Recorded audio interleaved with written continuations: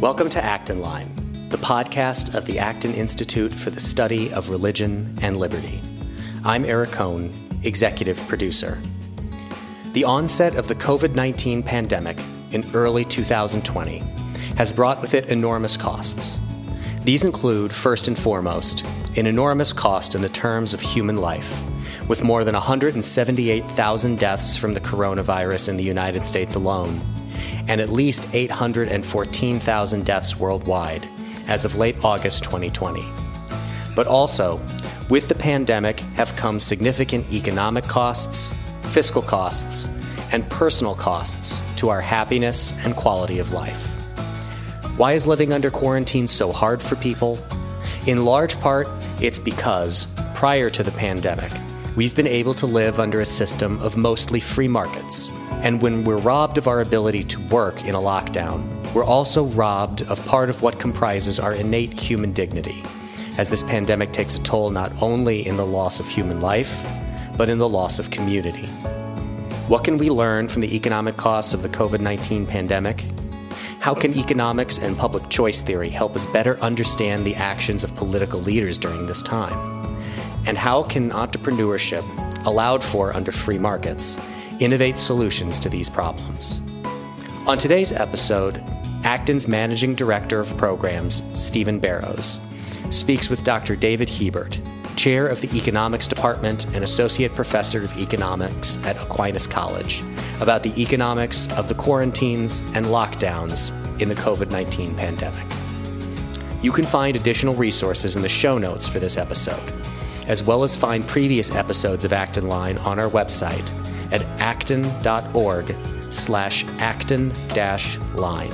And if you like this program, you can help us reach even more listeners by sharing it with a friend and leaving us a 5-star review on Apple Podcasts. We welcome your comments as well. Acton Line is available on Apple Podcasts, Google Play, Spotify, Stitcher, or wherever you listen. Well, greetings, everyone. I'm delighted to have with me today Dr. David Hebert, who is Associate Professor of Economics at Aquinas College. Dr. Hebert has earned his Ph.D. from George Mason University and his undergraduate degree in economics from Hillsdale College. He has taught previously at Troy University in Ferris State and has published in numerous professional economics journals to include the Journal of Public Choice and Public Finance, as well as the Journal of Private Enterprise. And today we're going to talk about an interesting topic, one that is quite serious because of its implications for our society. But also, there's many debates that go back and forth about what's currently happening with COVID-19 and the pandemic. And so, of course, as an economist, Dave has quite a number of things to look at and examine from that perspective, though, of course, neither one of us, I being an economist too, really aren't competent to speak on the epidemiological dimension of this. Nevertheless, I think economics has quite a bit to inform us about both the disease, its implications for society, as well as what has been transpiring since this all began earlier at the beginning of the year. So welcome, and so glad to have you with us. Yeah, thanks so much, Steve. So I just want to get your perspective. When I think about what's transpired over the past several months, one of the things that really jumped out, of course, was the phenomenal jump in the unemployment rate. So what's happening here, and then what is your perspective, not only with that jump, but at least from my standpoint, the sudden return, it seems like it's actually improving quicker than I had initially thought when we first saw the unemployment rate skyrocket. Yeah, so what was really interesting is toward the beginning of this pandemic, a lot of states shut down their economies for the most part, and by that we really mean forced a lot of stores to close. It's obvious that the economy didn't shut down, but a lot of things became more difficult to do. Think about going to the grocery store. It used to be that if you were buying fertilizer, you had to do that online, even though locally the Meijer in our town sells it, right next to the groceries. But you couldn't go down that aisle. You had to buy that stuff online instead. So it made a lot of transactions a lot more difficult. And in doing so, a lot of people were essentially told to stay home, for their safety, which we can debate. But like you said, neither of us are epidemiologists, so I'm going to shy away from that topic. But it's clear that a lot of people no longer were able to go to work. And when they do that, they're going to file for unemployment as well they should. It's a program that exists for very good reasons. But what we saw, which I thought was really interesting, is right when we saw kind of the two highest increases in unemployment claims on a weekly basis, people were predicting 30, maybe even 40% unemployment by June or July. And I don't think it ever eclipsed even 15%. Right. It came back down relatively quickly. Now, whether that's because, we got the virus under control, which I think is clear we didn't, given that we're still shut down for the most part. But whether that's due to reopening from the state levels, whether that's due to people moving into things like working at Shipt or transferring, to a different state, who knows? That's something that's going to take probably 10 years to figure out exactly what happened. I do think it's an incredible testament to the resiliency of markets and people that we could quickly redeploy so many people into new jobs that, frankly, 6 months ago, I'd never even heard of Shipt. And now every time I go to the grocery store, I see 25 people wearing a Shipt T-shirt and carrying multiple bags and pushing multiple carts so they can take groceries to people who are unable to go to the store themselves. I want to jump into a little bit more of what you described there with resiliency, both of the marketplace as well as individual ingenuity in responding to situations like they've just experienced. And that is, when you think about restaurants, it was pretty amazing to me. On the one hand, restaurants have been devastated by this. And yet my own behavior is I quickly responded to the opportunities for restaurants to have carryout. And so you'd swing by and you'd pick up your order. And it actually struck me how quickly those restaurants did adapt. So in light of that, have you heard or observed anything about the difficulties then that the restaurants have experienced in drawing their workers back who perhaps were receiving unemployment benefits? Yeah, so I've heard anecdotal stories that the $600 a week was more money than the restaurant workers were earning at their job, and so some were reluctant to come back. I'm sure there's a few people that description is accurate. I don't think it's nearly as common as everyone seems to be thinking. Sure. Or at least half the population seems to think. Right. But, I think it speaks kind of volumes to not just the resiliency of markets and restaurants, but the resiliency of people. Yes. We value work, not just for the sake of getting a paycheck, because clearly for large swaths of the population, staying home and collecting unemployment would have been more financially beneficial to them than going back to work.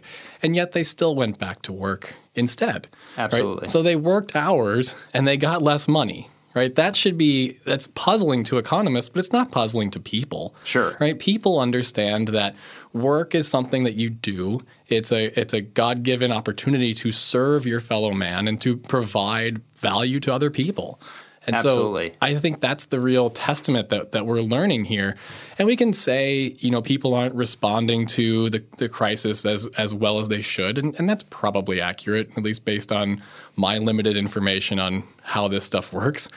But I think it's really telling how much value there is that people assign to their job about just being able to contribute to society. Absolutely. And they're willing to do it, at a cost to themselves. Sure. I suppose in one sense, we know that work is dignifying, that individuals gain some sort of satisfaction knowing that they're contributing to society and to their fellow man. I wonder also if there's that dimension. I know that I started to get stir crazy. Now, I was fortunate to be one of those individuals that had the capacity and the type of job that permitted me to work remotely, and recognizing that many people unfortunately don't have those scenarios. If like you say, individuals then have the choice between continuing to receive those unemployment benefits or going back to a job that might end up paying a little bit less in terms of compensation.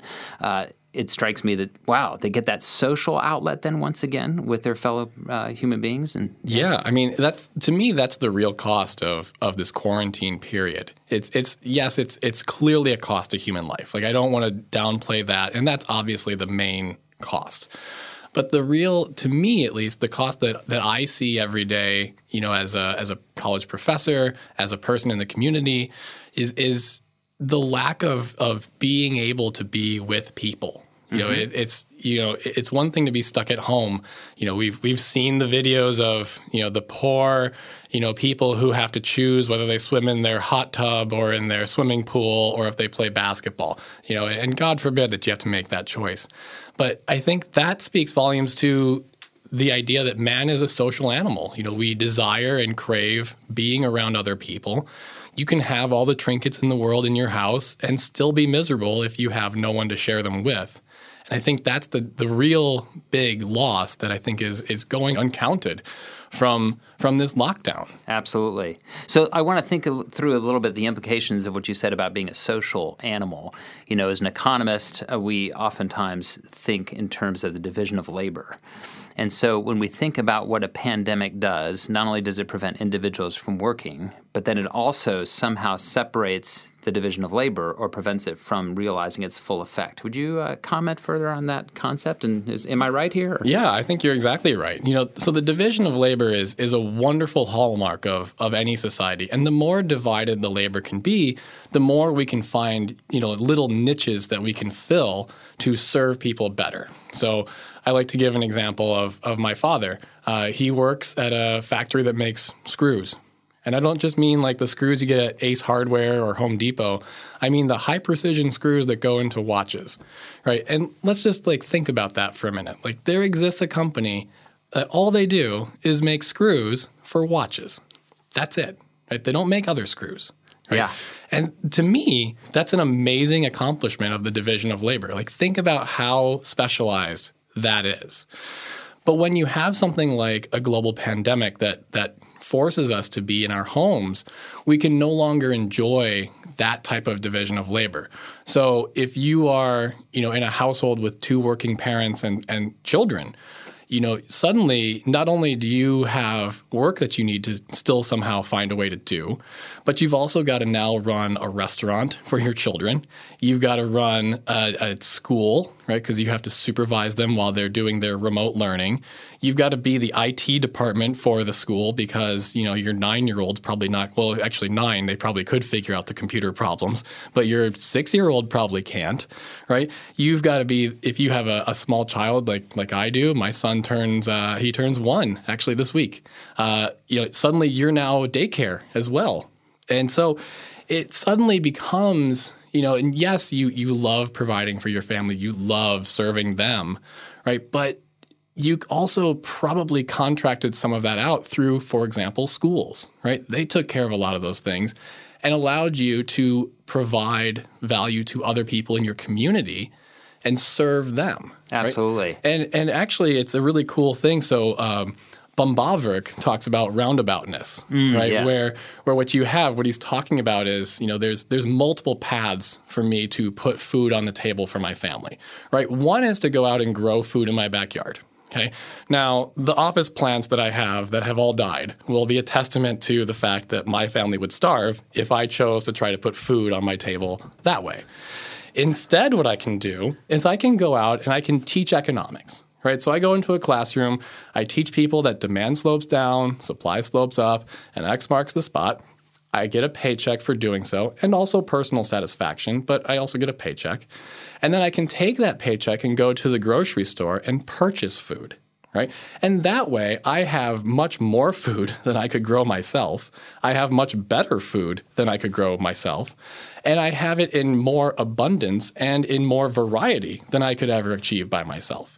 So at the same time, by serving people in the community, by serving my students, I am also serving my family by putting food on the table. I'm just not the one that's making the food. That makes a lot of sense. In fact, when I reflect on our own lives, I'm certainly not a green thumb. Just about anything I plant is going to wither at some point. And then, gosh, you mentioned the education of children. We also have children, and I can tell you that I've gained a much deeper appreciation for their teachers. Yeah. As good and effective as the school was in continuing the education remotely, I just realized that perhaps the patience and skill at helping them to understand concepts and so forth was not nearly as much effective as, say, their teachers. So I think you're right. The division of labor, this sure does help illustrate how much we depend upon it and probably take it for granted. I think we do. I mean, it's one of the most misunderstood or least understood concepts in all of economics is this division of labor. It's truly a marvel. So supposing that this continues for longer than anybody wants, which of course we hope doesn't happen, but if people then begin to get worried about being in densely populated areas, say migration from cities, what does that spell for the well-being of cities? If people begin to get nervous that pandemics are raising the cost here to me being in a densely populated environment, what do you think about that? Yeah, I've been kind of thinking about that, off and on as I see reports from, Detroit and other cities around here that are still experiencing high rates of COVID. Anytime you get people together and there's an infectious disease that's going through the population, the disease is going to spread. And so the challenge with COVID-19 is twofold. One is that the symptoms could take up to 2 weeks to show. So, you could be infected and have no symptoms, 2 weeks after you get infected. You could also, and this is the second challenge, you could also never show symptoms and still be a vector for spreading this disease.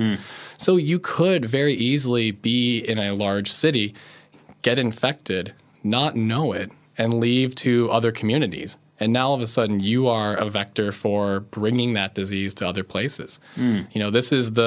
This is the challenge. This is sort of the public discourse or the public aspect of this is how do you simultaneously allow people sort of the freedom to interact with other people? I've got family in other states. Right.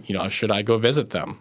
I don't know. Right. So how do you simultaneously allow people to do those things, but also maybe not allow them to do those things so that we don't spread this disease even more? Right. That's the big public policy debate. It's interesting. As you were speaking there, as an economist, I immediately think, negative externality. Right. Negative externality. But there was something else that you said that made me realize that it's something even deeper than that. And maybe you could elaborate on this a little bit further. So we have negative externalities, which means that the costs of some transactions spill over onto the rest of society and it's not captured in the transaction itself. But in addition to that, so somebody playing their loud, annoying music, and pollution, loud music. In this case, we have a negative externality that may not even be evident at the time the transactions are occurring. In other words, there's a huge information asymmetry. Any thoughts on that, of how that might amplify the situation? I mean, that's the big thing, right? So with every other classic negative externality, maybe we don't know what factory is doing the polluting, but we can launch an investigation and we can figure it out pretty quick. Sure. Right? Probably in less than 2 weeks, right? But with an infectious disease that may or may not show symptoms, we might not ever know who the person was. Right. So the standard solution to a negative externality, at least the way we do it in the U.S. system, is you tax it, right? There's a polluter, right? And you slap a tax on them, and that tax, aligns what are called the private social costs or the private marginal costs and the social marginal costs. And in doing so, you kind of, as we say, you internalize the externality. How do you tax people who have an infectious disease that doesn't show? Sure. Right? I mean, you can't do it. That solution, it's definitely a negative externality, but at least in terms of the public policy world, to me, there's not really a solution. We could say the other solution that's often trumpeted is called the Coase theorem, which says that all negative externalities, or all externalities, period, are really just a property rights issue. But how do you bargain when you don't know what position you're in? Exactly. Right? Like if I'm sick, in theory, I could pay everybody around me that I, want to go meet with and say, here's the $100 to let me hang out with you or something. It'd probably be more than $100, but whatever the number is, I could give them some number of dollars, and then I would have now like the property right to leave my home, right? if I don't know I have it, if I don't know what position I'm in to begin with, I can't do that bargain, right? And we can't have other people do that bargain either. So it's a negative externality problem, but I don't know where the solution would lie. Sure. I suppose on the flip side, and of course we hope that we have a safe vaccine that comes in quickly, I suppose if the state did mandate vaccination, that would at least either mitigate the next negative externality or create a sort of a herd immunity positive externality, right? Yeah. I mean, so the technical term, because I just recently learned this actually, the technical term is all about this thing called R naught. And R naught is the rate of transmission. And if R naught is greater than 1, then that means every time period there's going to be more and more people getting infected. If R naught is less than 1, then every time period fewer and fewer people are getting affected, and it goes down to 0. So this whole goal of flattening the curve, as we've been hearing for the last few months, is all about trying to get that R value as low as possible. Right? Sure. Because we want to basically not spread the disease quickly. Okay? Right. But this is where a lot of things come into play, and this is kind of the interesting trade-off that we all face. So we can't do it now, but at the beginning of this, we could have said, okay, we're not going to do anything. We're going to let everybody go about their business. In fact, we're going to send everyone a stimulus check so that everybody goes out and gets sick as fast as possible. Okay? We could have done that. Lots of people would have died. Right. That's clearly bad. Okay? Alternatively, we could swing the other way. And we could say, okay, for the next year, we're going to lock every single person in their bedroom. Right? No one can leave under, police orders. Okay? And we could do that too. And that would get rid of the virus very quickly, right? We would just have, everyone, it wouldn't spread, right? There'd be no spreading at all. The downside there, right, is yes, there would be fewer deaths from COVID because fewer people would get it. And if fewer people get it, fewer people are going to die from it. The downside is obviously that, we would not get to enjoy the benefits of living in a modern society. I mean, we'd have to go back to hunting and gathering, but we'd be confined to our lawn. And I don't know how we'd handle, skyscrapers or apartment buildings, but presumably we could find some way to say, this parcel of land over here is yours to grow berries or something on. And that's one solution, right? So the challenge here is trying to figure out how fast or by how much do we want to prevent the spread? Because the more we prevent the spread without a vaccine, right, the longer this COVID crisis is going to last, right? But if we want to minimize the time of the COVID crisis, well, then we got to get basically everybody infected, right? Right. Which means lots of people die. Exactly. And so the idea behind flattening the curve is to try to limit the spread of the virus to match the capacity of hospitals, right? Because if we can get people who are sick and who need it into the hospital, we have a much better chance of saving their lives. Yes. Okay? And that's the goal. We don't want anyone to die. We want people to be healthy, wealthy, and happy. Right? That's the goal of any society. And we can judge society by their ability to accomplish those 3 tasks. Sure.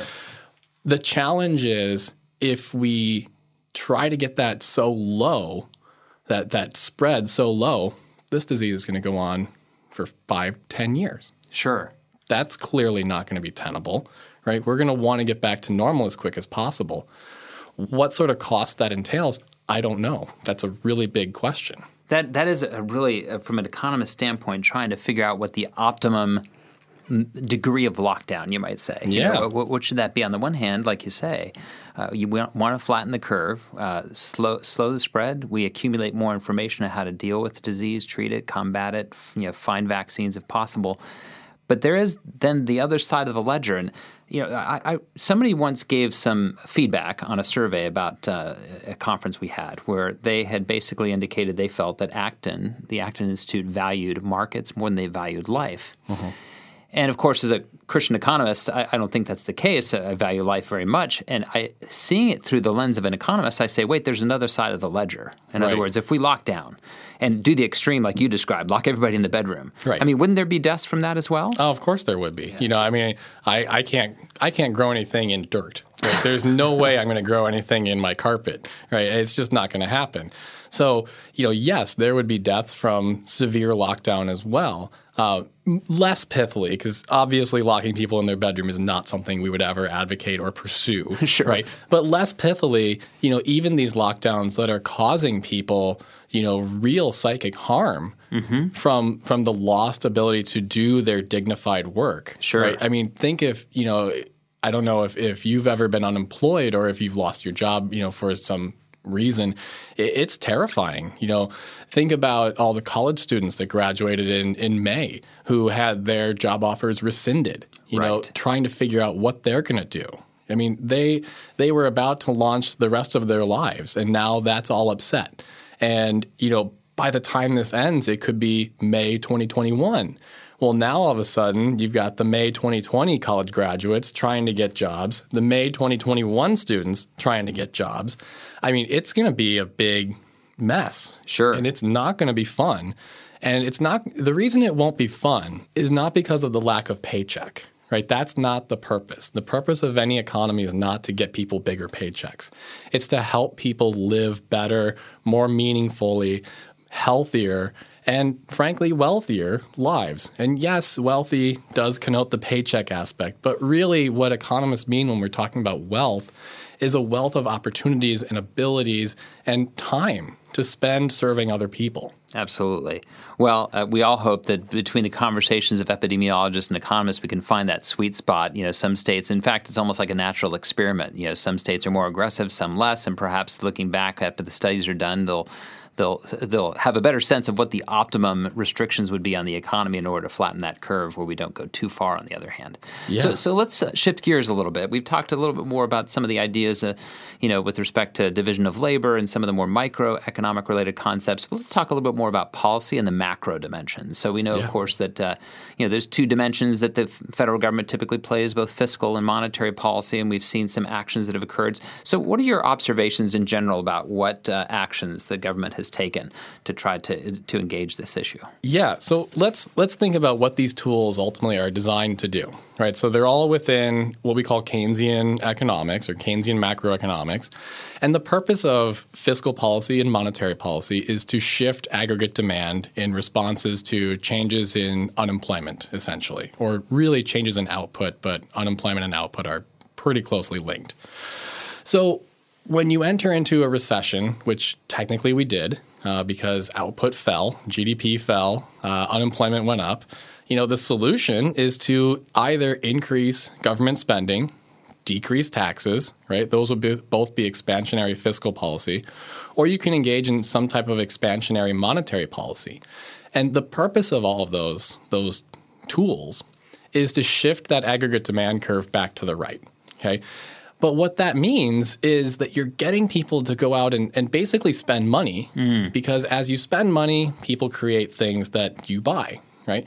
And so in a world where people going outside their homes and going to work, where you're increasing that happening, and in a world where that leads to people getting sick, unflattening or steepening the curve, it seems to me that the very tools that the federal government has at its disposal to combat this virus, through economic policy at least, are the exact opposite of what we would actually want. We don't really want people to go out to grocery stores or to restaurants and sit, in close proximity. Right. We don't want to return to, people going to football games, right? And yes, I love college football, and my wife and I have season tickets to Michigan football. We've had them for 3 years now. And yes, when we got the email saying, hey, not this year, we were sad.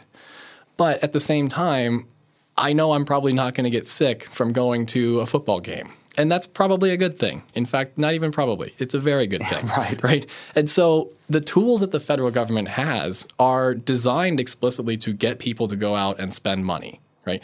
And we can say, thank God for Amazon because, hey, we can just shop online and not leave our homes.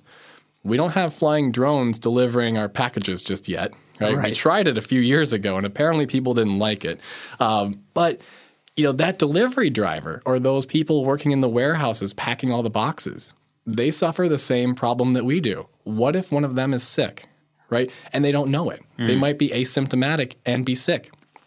What happens? Well, now the thousands of boxes that they've come in contact with are potentially infected, which means thousands of homes are now at risk of contracting COVID-19. So it's really it's such a huge puzzle, and I at some level I'm really excited to see what macroeconomics does in response to this.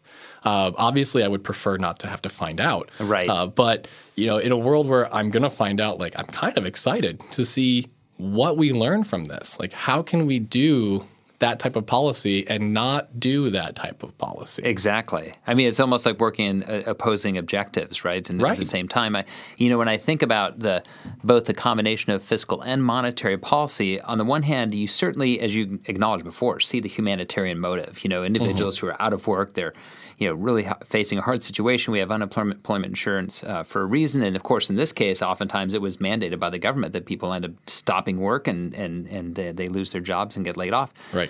Yet at the same time, we know that insofar as there's not actual productivity occurring, right, that it's effectively just fiat paychecks. Right.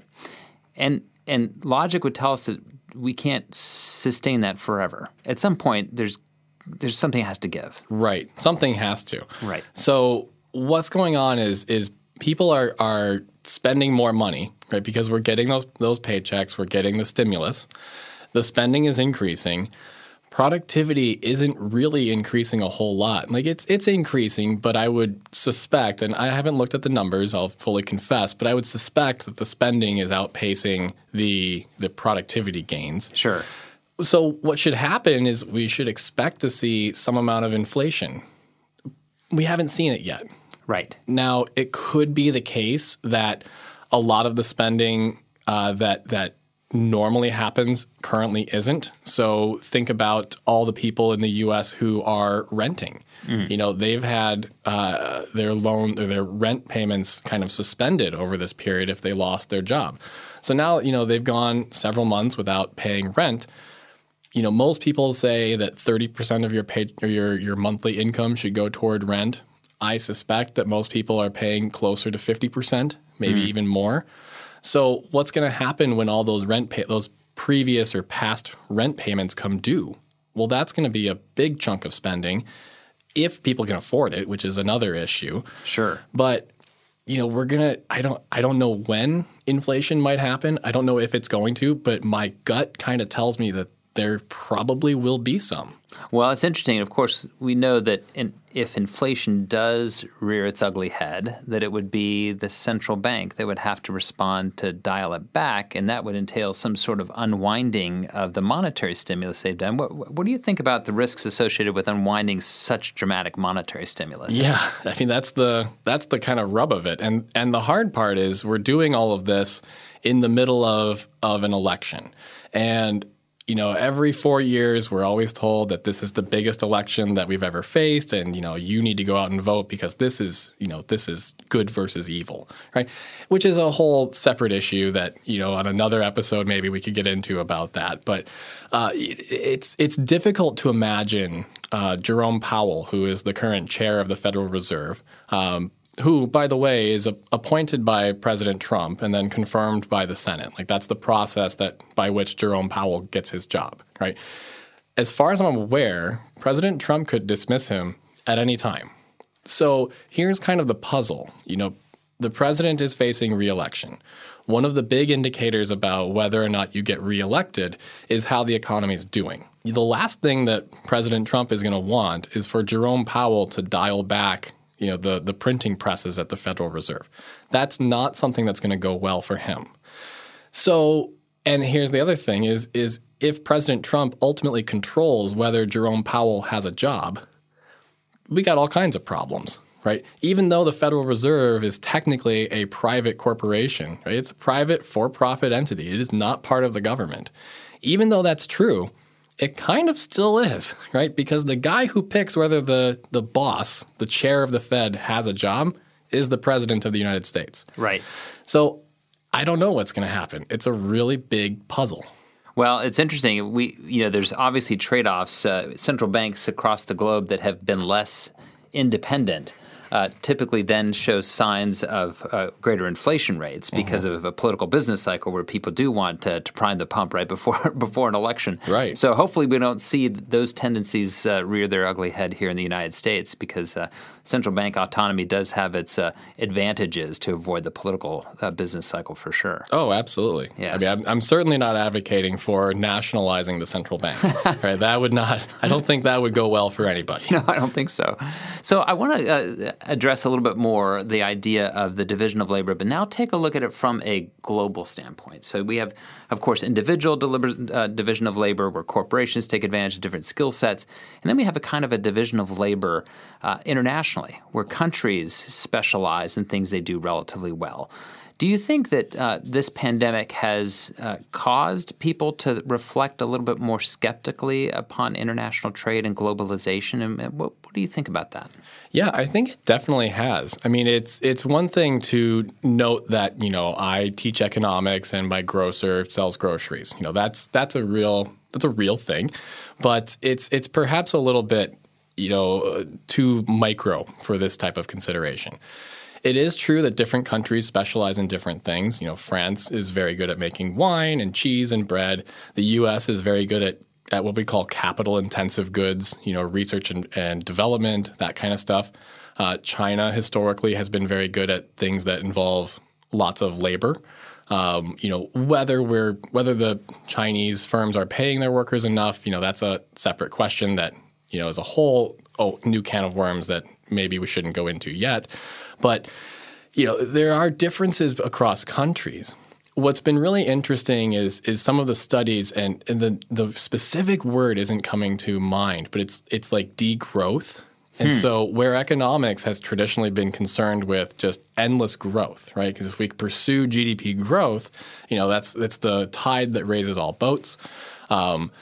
But there's now an argument from several economists now for degrowth, where rather than focusing on economic growth, we focus instead on like economic happiness. Interesting. And so the argument goes that GDP growth does not correlate very well with happiness. And we know this. I mean, you have probably met people who make $30,000 a year and are the happiest people on earth. And you've probably met people who make millions of dollars a year and they're miserable, right? And we know that. It's true that, money can't buy happiness, as the saying goes, but it can buy a jet ski. And no one doesn't smile when they're riding a jet ski, right? But at the same time, we know, more money, more problems, right? And so this degrowth literature that's coming out is basically saying that we have plenty of things to make everyone happy. The question is the distribution, right? Which is probably true. It makes intuitive sense that someone who has 6 yachts could probably do without one. There's a certain intuitive logic to that. The question is whether or not that distributional thing, whether or not that's going to lead to change, like whether we change the distribution of the pie, whether that shrinks it, whether it grows it, right? Because it could. If everybody were happier, maybe we'd all be more productive anyway. So it's really causing a huge revolution in a lot of fundamental things in economics.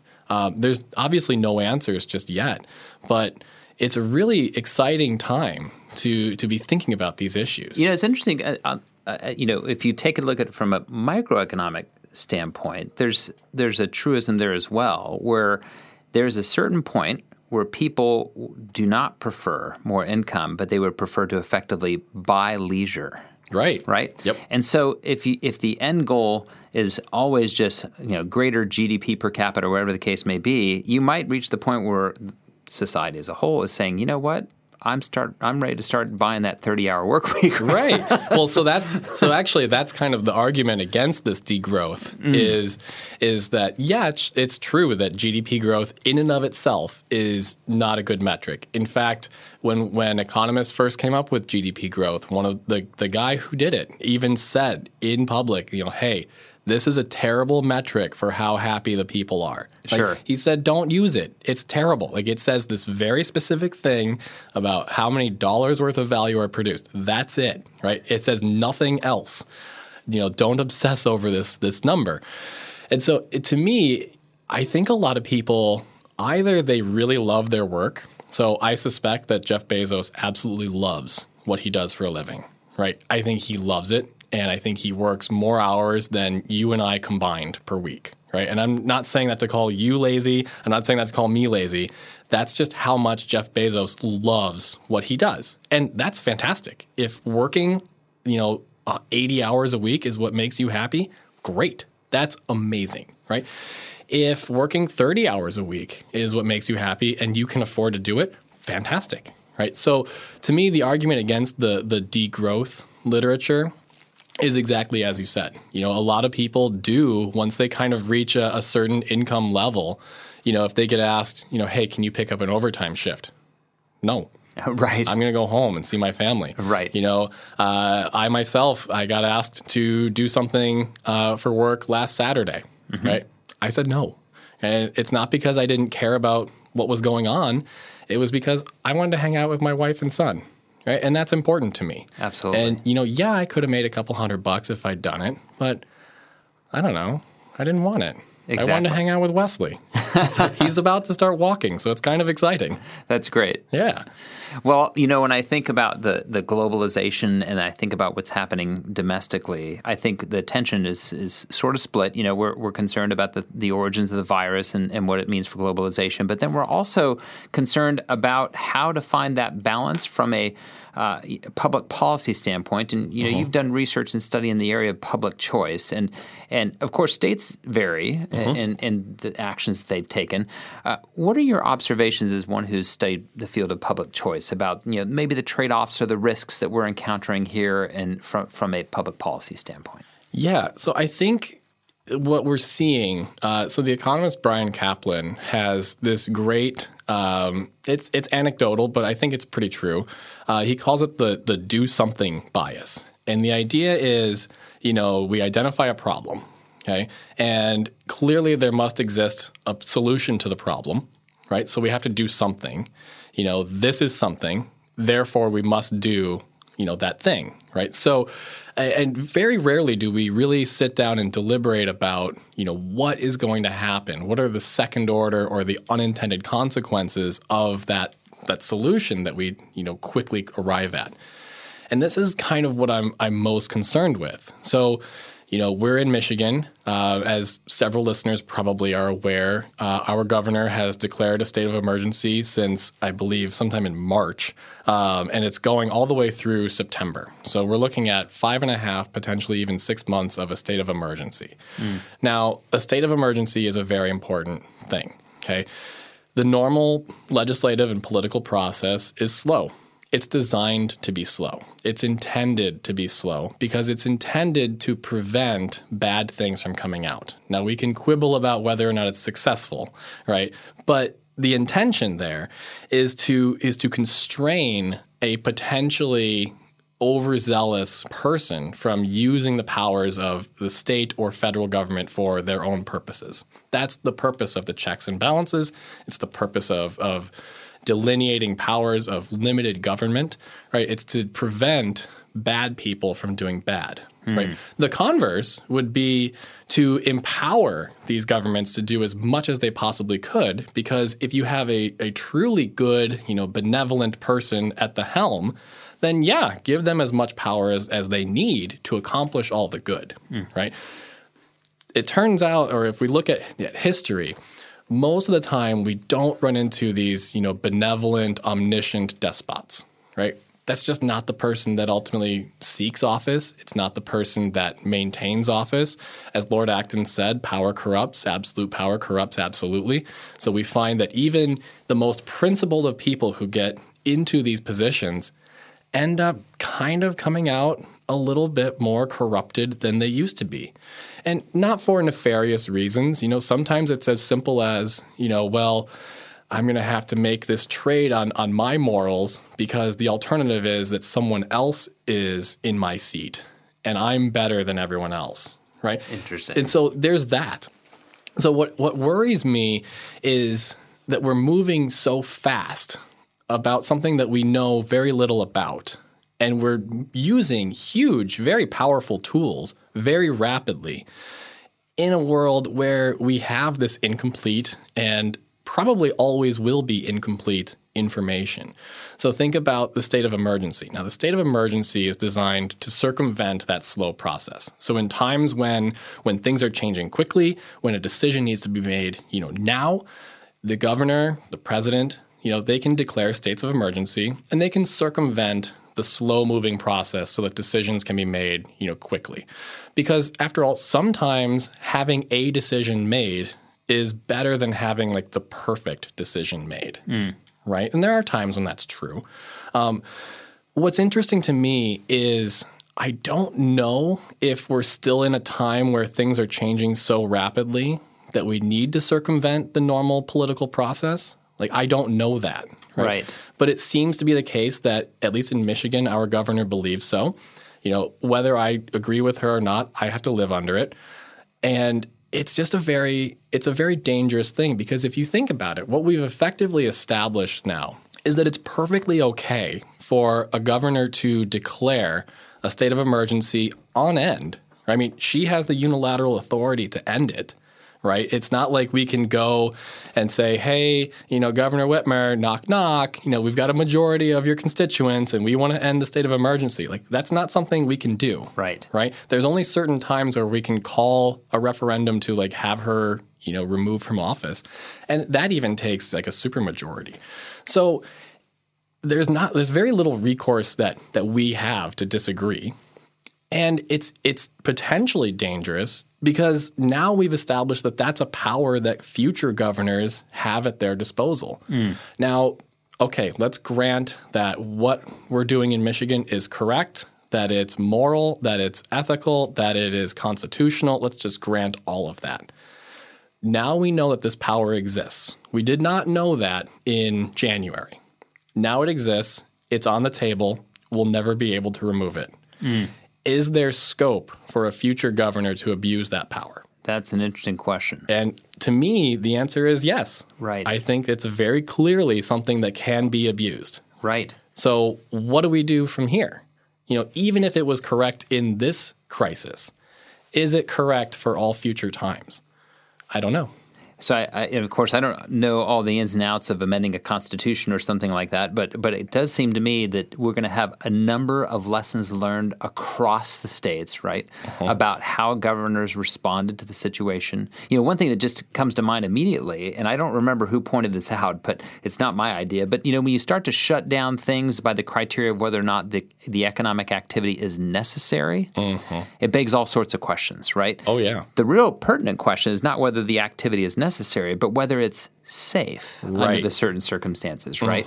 So it's ironic, I suppose, in some ways that governments that are designed to help protect us from these kinds of things, or at least respond effectively in a pandemic situation and emergencies, didn't go through at least some rudimentary set of criteria under a pandemic. What kind of decisions would we make, and how? Would it be on the basis of it being so-called necessary, whatever that means, or safe? To me, that seems to be fundamental. Now, of course, like I say, it was a neat idea that didn't come from me, so I probably wouldn't have thought of it until after the fact anyway. Right. No, I mean, that's the other thing is when you go with necessary, what is necessary? Right. That's a great question. To me, necessary is being able to go into my office, right? Because my office is set up in a way that is best for me to be productive. And as it turns out, most people at Aquinas didn't go to the office at all. We were actually banned. But, had I been on campus, I probably would have been safer too, because there was no one around me, right? So what's necessary? Well, to me, going to my office is necessary, right? Going to the grocery store is necessary. But like what foods? Do I really need to go down the candy aisle in April? Probably not. But I was allowed to, right? So there's a lot of weird things. And the other side of it is, when our governor said, hey, these things are necessary, these things are not, she was the one that got to decide, right? There was no deliberative process with the constituents, with the legislature, right? She decided, her and her cabinet, her advisors, her campaign people, I'm sure weighed in on it as well.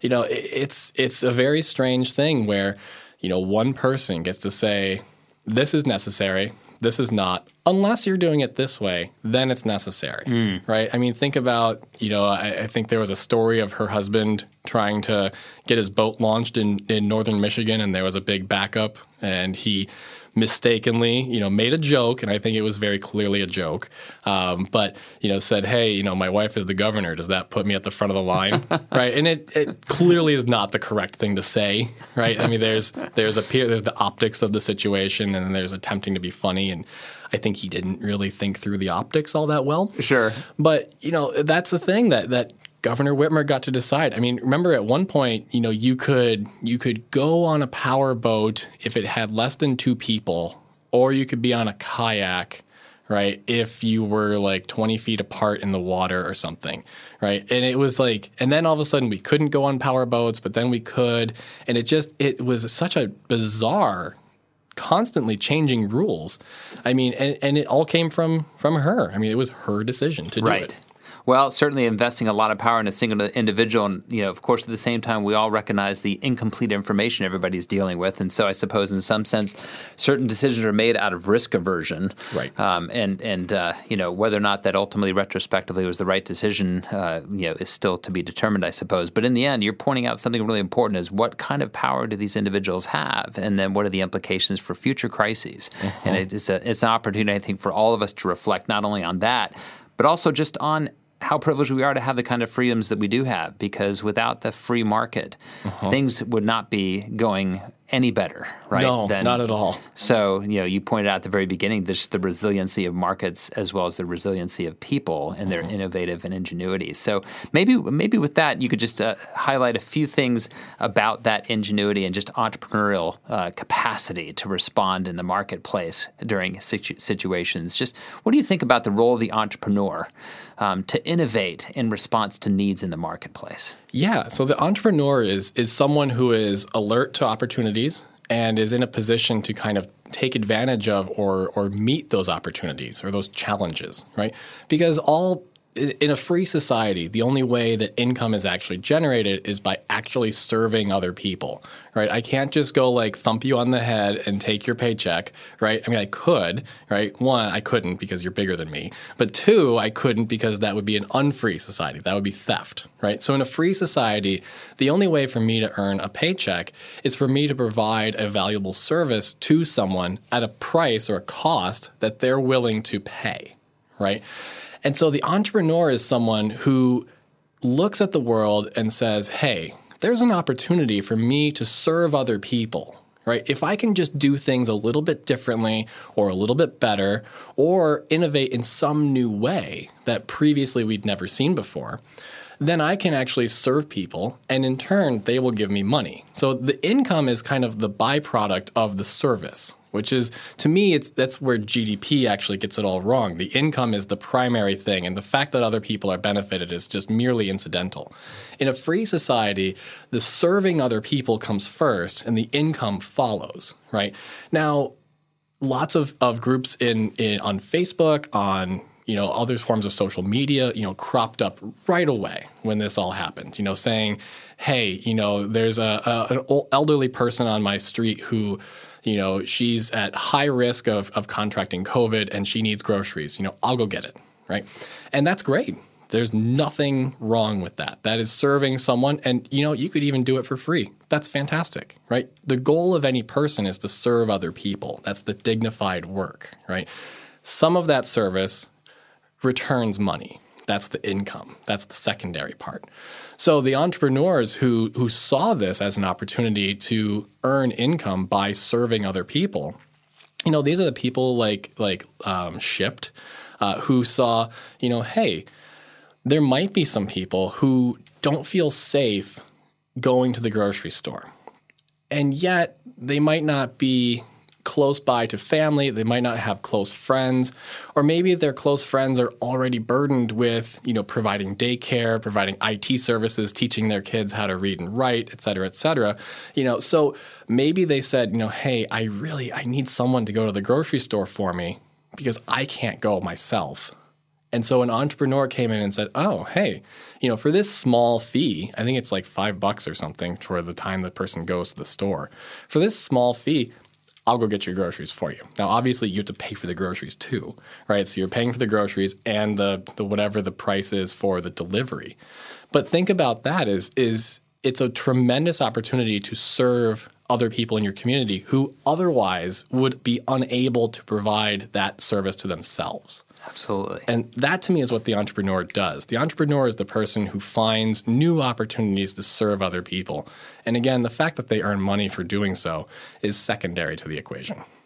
I can't agree with you more when I think about just in our own workplace, how we've seen people be responsive to how our needs have changed as the Acton Institute, whether it be going from a physical conference to an online conference and what that all entails and making sure that it's accessible.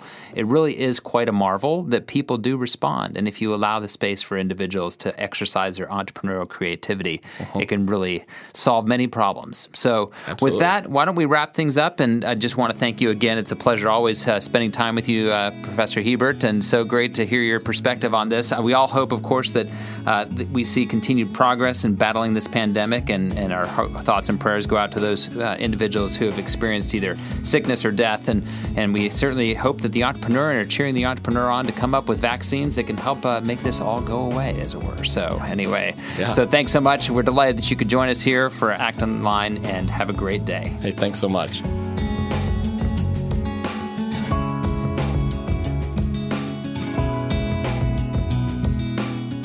As always, thank you so much for listening today. Our team loves putting this show together for you every week, and it's so encouraging to hear from our listeners. Feedback is incredibly important to us because it lets us know what you like to hear more of, including the kinds of topics you're interested in most. If you have comments, feedback, or ideas for a show topic or interesting guest, you can reach our team at actonline@acton.org. Until next week, for Acton Line, I'm Eric Cohn.